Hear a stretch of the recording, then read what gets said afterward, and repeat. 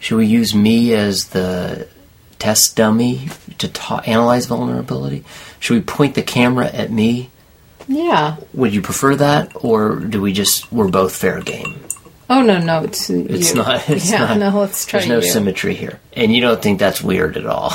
No, like just imbalanced. No, it seems just par for the course, to use a sports analogy. Just I don't understand sports. Yeah.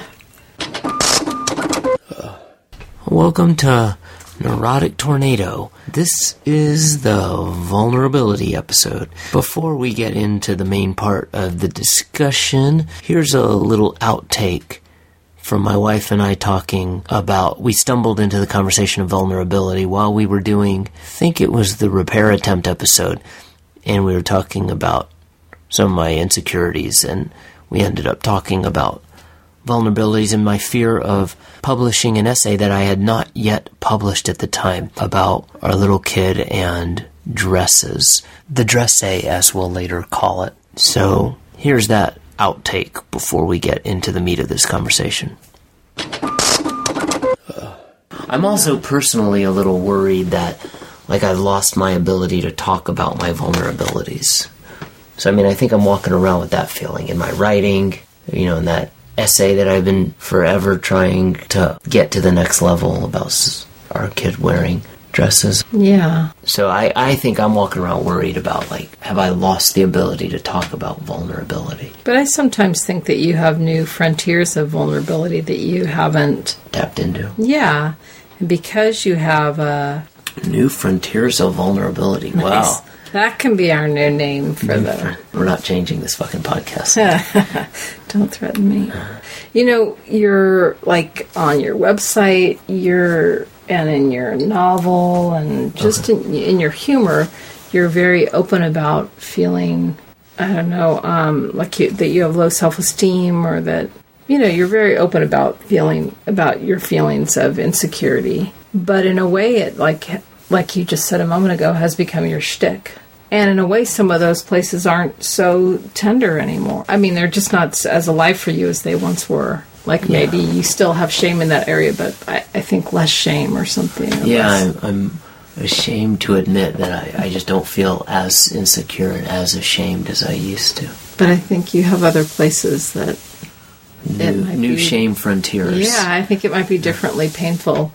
Yeah. I can only theorize about what it's like to be vulnerable, but I'm guessing that that's part of the challenge. I do feel like I haven't been able to get past that next hurdle, and that's where I'm at right now. All right, and now back to the main stuff where we talk about vulnerability, and in particular my vulnerability. One day I'm going to turn the mic towards my wife, but I think I can't quite trick her into doing that yet. I'm not even positive that we're truly getting to the bottom of vulnerability as much as some other aspect of humanity that I'm obsessed with as I try to navigate my not so successful creative life, and some kind of deep-seated problems I have with my own shame. But I think we get to a kind of cool place at the end, so I hope you stick with us. Even though I like the idea of talking about vulnerability, when we use a big word like that... It does have a lot of letters. It has a lot of letters, more than 2 syllables. Uh-huh. And then it makes me feel like, oh shit, this is going to have to be one of those intellectual conversations and not just us bullshitting in the attic. Okay, so publishing this dressé, we can edit this out if this is off topic, but why is it scary for me to publish it? One obvious reason is it's exposing more than just me. That's probably the worst scare about it. But there's another scare, that is, what if you publish something and it's not interesting or profound, and people, everyone can look at it and go, yeah, he spilled his guts, wasn't so interesting. He's kind of dumb or uninsightful. So you've put yourself on the line and nobody really cares. So that's kind of scary. Then there's another fear of, what if a shitload of people like it, and now, you become a public figure. I've never had to run into that, but I'm sure that can fuck you up too. Yeah. But for me, it's the fear of, you say how you feel and the person isn't affected. And so I watched the Brené Brown. She had 2 TED Talks. One was about, the first one was about vulnerability. The second one was about shame. Hey, one quick interruption. So we're about to talk about Brené Brown, a researcher who has spent many years studying shame and vulnerability and courage. I've only listened to several hours of her talks and interviews, and overall I think she's really smart, really lovely, a great storyteller, and it was all very refreshing to hear. Now, I'm going to kind of dwell on one area, and I hope I don't come off sounding too critical. I think it's more just where I'm dwelling at the moment. Overall, I really find what I've heard from her very refreshing. And you also have to take into account, I have not read her books. So I'm half ignorant about what I'm saying. Half, maybe 82% ignorant. Okay, now get back to this story. I will try not to interrupt again. And one thing she talked about is that she recounted how vulnerable she felt about doing a talk on vulnerability, and that she wanted to get it off YouTube, and she was horrified to hear that it had 4 million viewings or something. When she recounts that she's at Costco or something, like Target or something, and somebody goes, "Hey, Vulnerability Ted," and it's a very cute story about somebody saying, "You're Vulnerability Ted. We're going to call my book group the Vulnerability Babes," or, she had some funny story about a fan of hers. Yeah. And she was talking about this as being vulnerable. But to me, that seems like that's the glossy version of vulnerability, like the, oh shit, people really liked it. That is, you are being exposed. And the people know what you look like, and... Yeah. But, this was like a fan running up to her, and she was saying that she was regretting, like, the fact that she put on the big projection, like, about her breakdown, and so she told the world about her breakdown.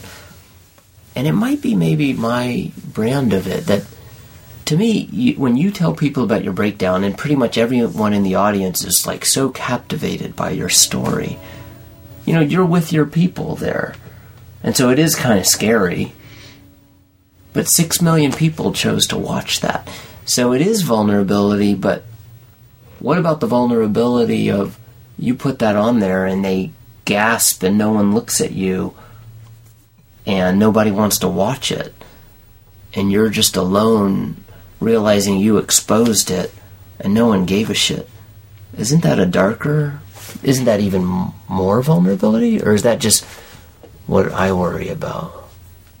So you exposed it, so they watched the video, but then they didn't care about it. Yeah, to me, what seems even more vulnerable than getting 6 million views is to get 6 views.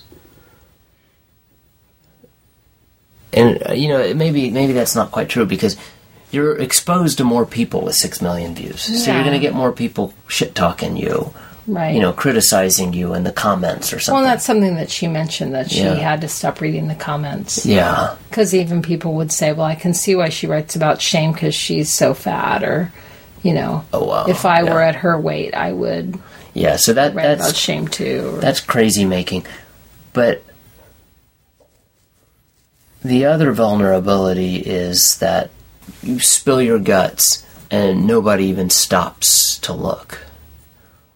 And maybe I'm more obsessed with that, because that's the vulnerability I'm more familiar with. Like, I said all the stuff, I tried to say it as best as I could, and nobody gave a shit.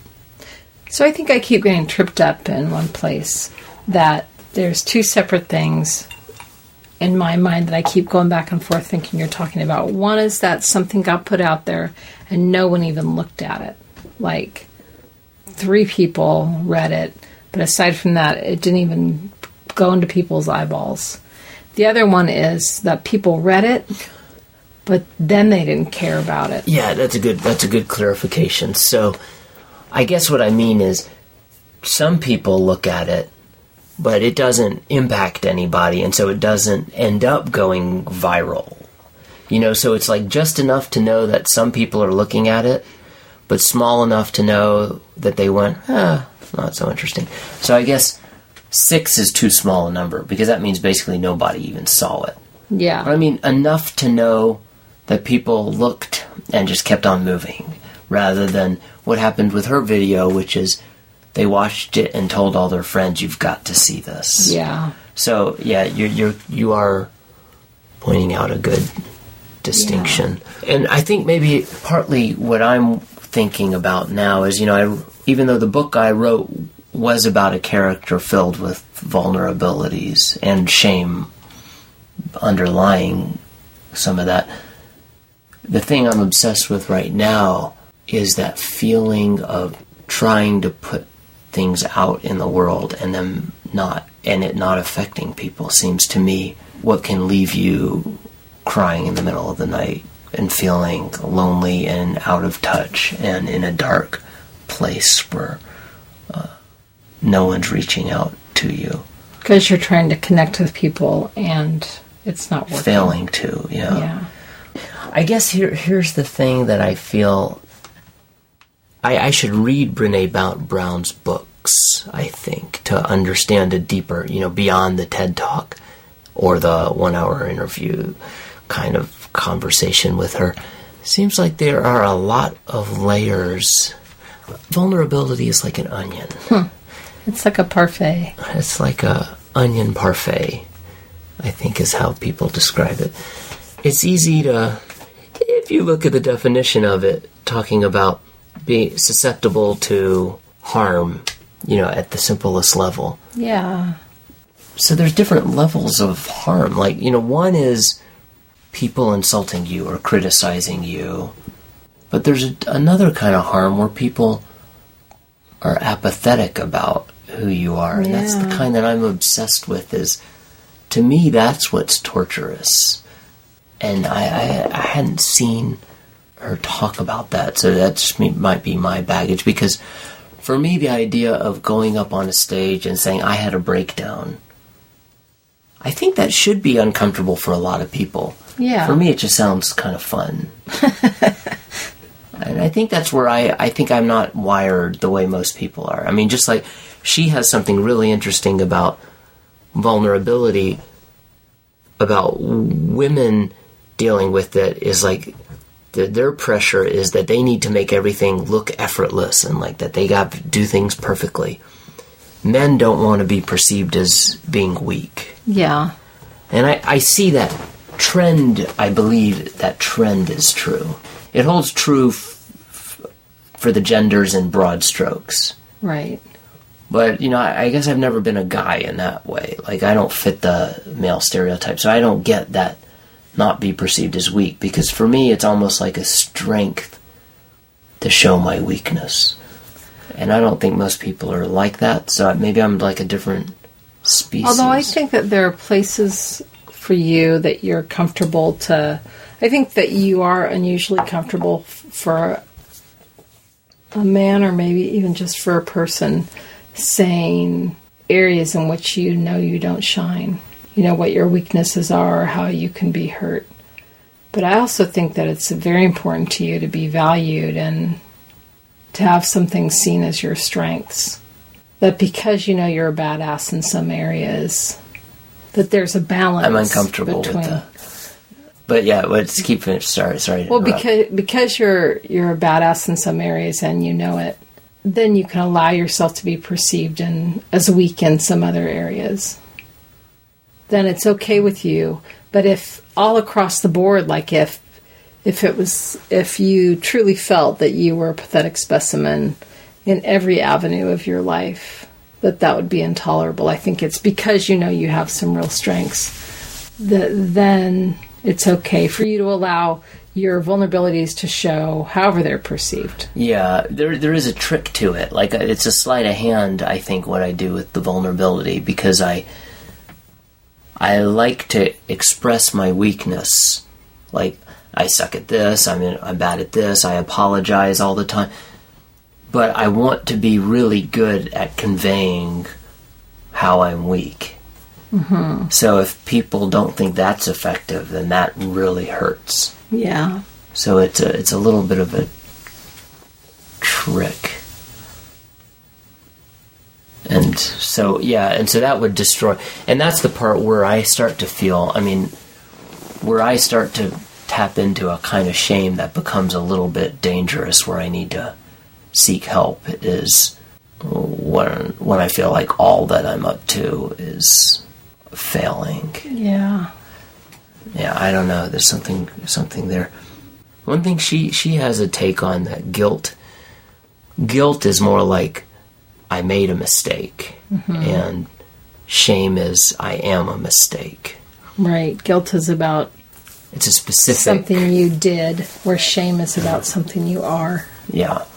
Then that helped me process it, because that's where I get like that level of shame is like you are in a pit alone. Yeah. With this feeling of who you are, and yeah, that is nasty stuff to get out of. Yeah. But anyway, that can underlie some of this. That relates to vulnerability, and so her second talk was more about shame. Yeah. Okay, so well, here's one thing I think is interesting about you, and I think it's something that happened as you were writing the Dressé. It reminds me a little bit of some thoughts that I had earlier in my life about Flannery O'Connor. Wow, I didn't expect that segue. So bear with me for a minute. Flannery O'Connor has some stories where she writes, like there's one where she writes about this girl who has one leg. Do you know this story? Oh yeah, the good country people. Yeah. Yeah. Oh, yeah. That's a hell of a story. And she goes up in like a hayloft or something, maybe with this traveling salesman who's like charming, and she thinks he really likes her, and then he just ends up stealing her wooden leg, right? And it's such a violation, and she can't get down. And one of the things that I was thinking about when I I can't wait for this segue. was reading her stories was that she found a new way, and I don't even think people were as dulled to violence as they are now, but she found a new way for someone to be raped. Like that girl got raped when her wooden leg, he just like puts it in his little traveling man briefcase or suitcase and like leaves her up there. She got violated in a way that I felt like made the reader feel her violation in a way that, even if you were numb to a certain kind of story like that, this, I don't know what the term is, unnumbed you. It was so jarring. It's like a fresh kind of insult that was just vicious to read. I remember it being really so shocked. hits you. Yeah. And here's this place that she's vulnerable, and she's like, kind of maybe has, like, he wants to see it, and he wants to see her unbuckle it or something. And so I think maybe that's even part of it, that she feels this little like braveness on her part, and then he just totally hurts her right in that place. Yeah. So you as a writer and as a human being and as a maker of short videos, as a person. I believe the term is podcast tour.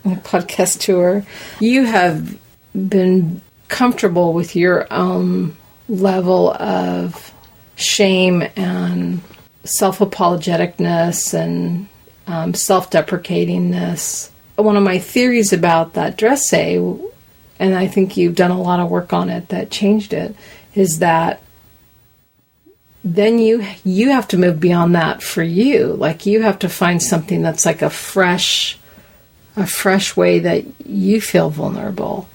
Because I've already been using this other vulnerability. I'm like, it became a shtick rather than the heartfelt aspect where it started. Yeah. Of exposing my vulnerability. Yeah. And this is where we get into the new frontiers of vulnerability, where I have not found necessarily that sound for that next part of my life. Yeah. How to understand and walk through that next level of vulnerability. But I thought you did a nice job on the dressage after the 30th draft of it. But isn't that, in a way, isn't that one of the things that makes us want to read? Or I don't even know if it's present in film so much, but that you hear someone say something in a new way, or just, I mean, I think this is one of the huge positive aspects of vulnerability, and it doesn't have to be in a published work. It could be in a conversation. But someone says something to you that costs them something to reveal or to say, that hurts them. You know, it's a little bit of a confession on their part.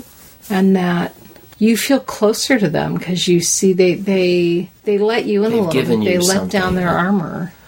Well, no, but what I agree with that. But can you tell me more about, like, it costs them something? Because for me, to reveal something like that is a relief. So, but it's both a relief and a cost. Is that, I mean, like, what is the cost? Well, the vulnerability has a couple of meanings. There's a word like his armor has a vulnerability, meaning there was a hole in it right under the breastplate or something, right? That your Achilles tendon was his vulnerability. How ironic that Achilles would have had an Achilles tendon. Sorry. But the feeling of being vulnerable, the feeling that you just made that hole in your own armor. Yeah. It's not even always necessarily that the other person's going to do anything with it. It's more that you just made a hole, or, you know, someone can see you, or... Yeah. Well, and what is the fear? Like, what? So they see you. So what? Like, what is the risk exactly? They'll look down on you. Is that what it is? Well, maybe they'll judge you. They'll judge you. Yeah, that's scary. Yeah. So let's say, what if someone said, like, I sometimes feel like I'm not such a good parent to my children, and you know, they said a little bit about, you know, the ways in which they were concerned about themselves. Maybe they yell at their kids when they're tired at the end of the day, or something, you know, that's not going to they're not going to call the Department of Human Services on you. And then that person, instead of, like, what is a relief is where the other person says, oh, boy, I've been in that position. Yeah, right. That is... I hate myself afterwards. I never feel more terrible about myself than when I do that.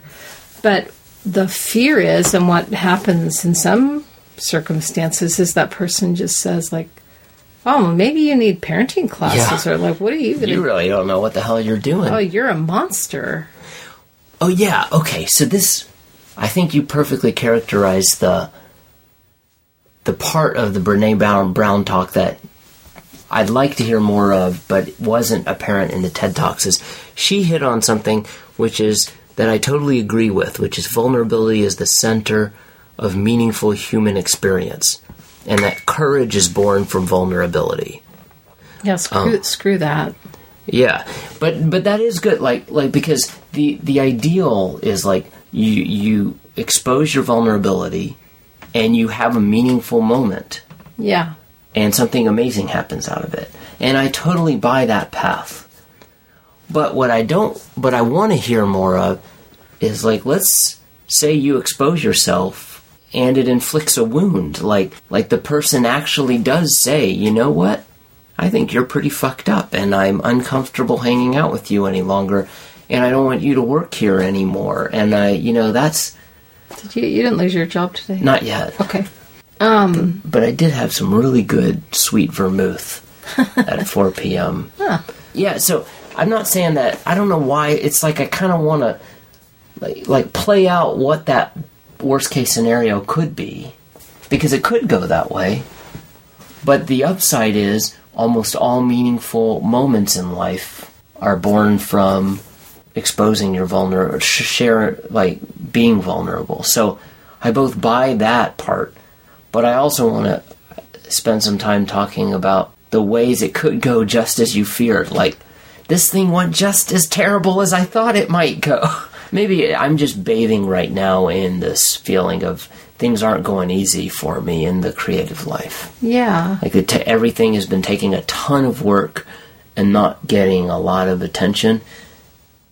And I'm kind of trying to process that. What's interesting, though, I feel like, is what you're talking about in your creative pursuits is that, on the one hand, you're saying that vulnerability is like what creates this meaningful connection between people, right? Did you say that or something like that? Yeah. And then, when I think about that, I think about two people talking. Like, and that one person says something to their friend or their partner or whatever, and the other person, that there's a connection between the two of you. But what is on your mind more is like your connection to people out there, and whether or not, and I mean, I think this is one of the things that drives you as a creative person in all your mediums is the desire to have people care about what you're saying. Yeah, and I do think it's still the desire for human connection. You're thinking more of the one-on-one connection, and I'm thinking the one-to-many connection. But it's still a human connection, right? Yeah. But, sort of. But the difference is that in that one-on-one connection, I know who I'm listening to or talking to, right? It's a closed system. And you're sending it out into the tubes of the internet. Yeah. So it's not even clear always who's not listening to it.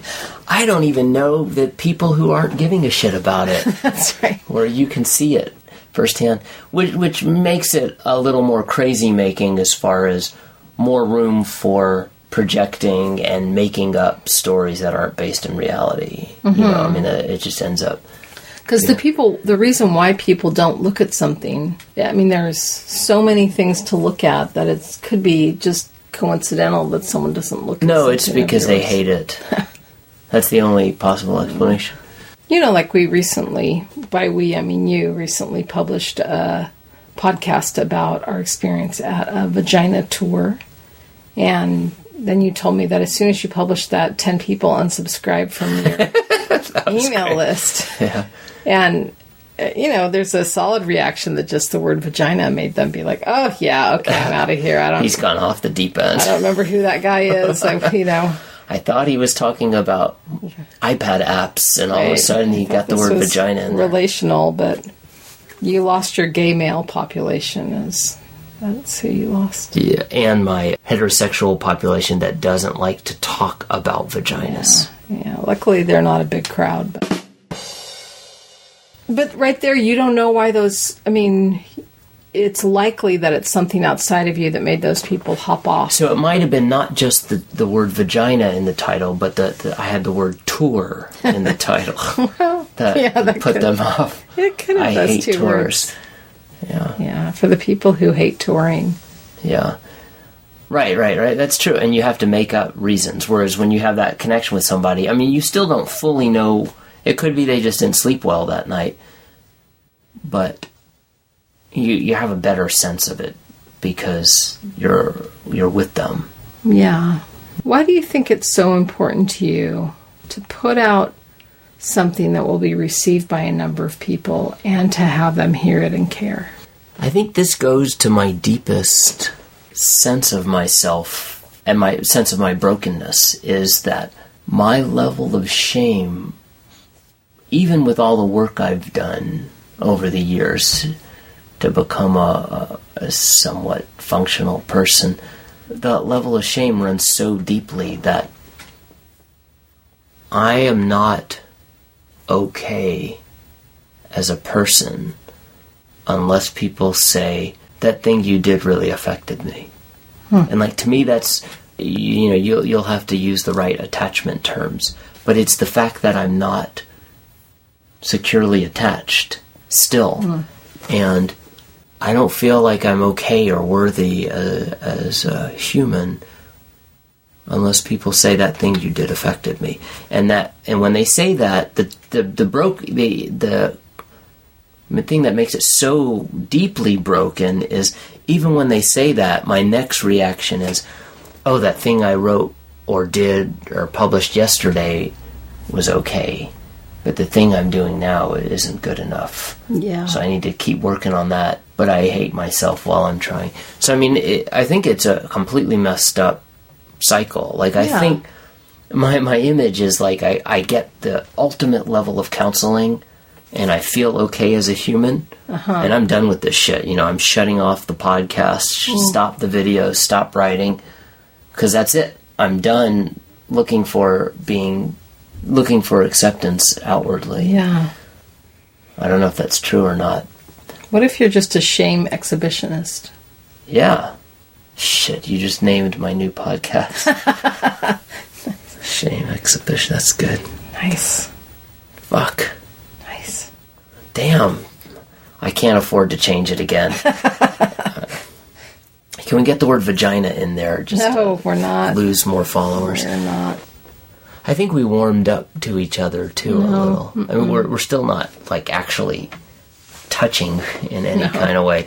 But I think we were maybe just worn out and defensive at the beginning. I mean, or I was impatient. You were reacting. You were really mean, and I was here being agreeable as always. No, you were being back. No, I was here. I was like being like the helpful Donna Reed kind of homemaker type, just ever pleasant with ringlets. I don't know.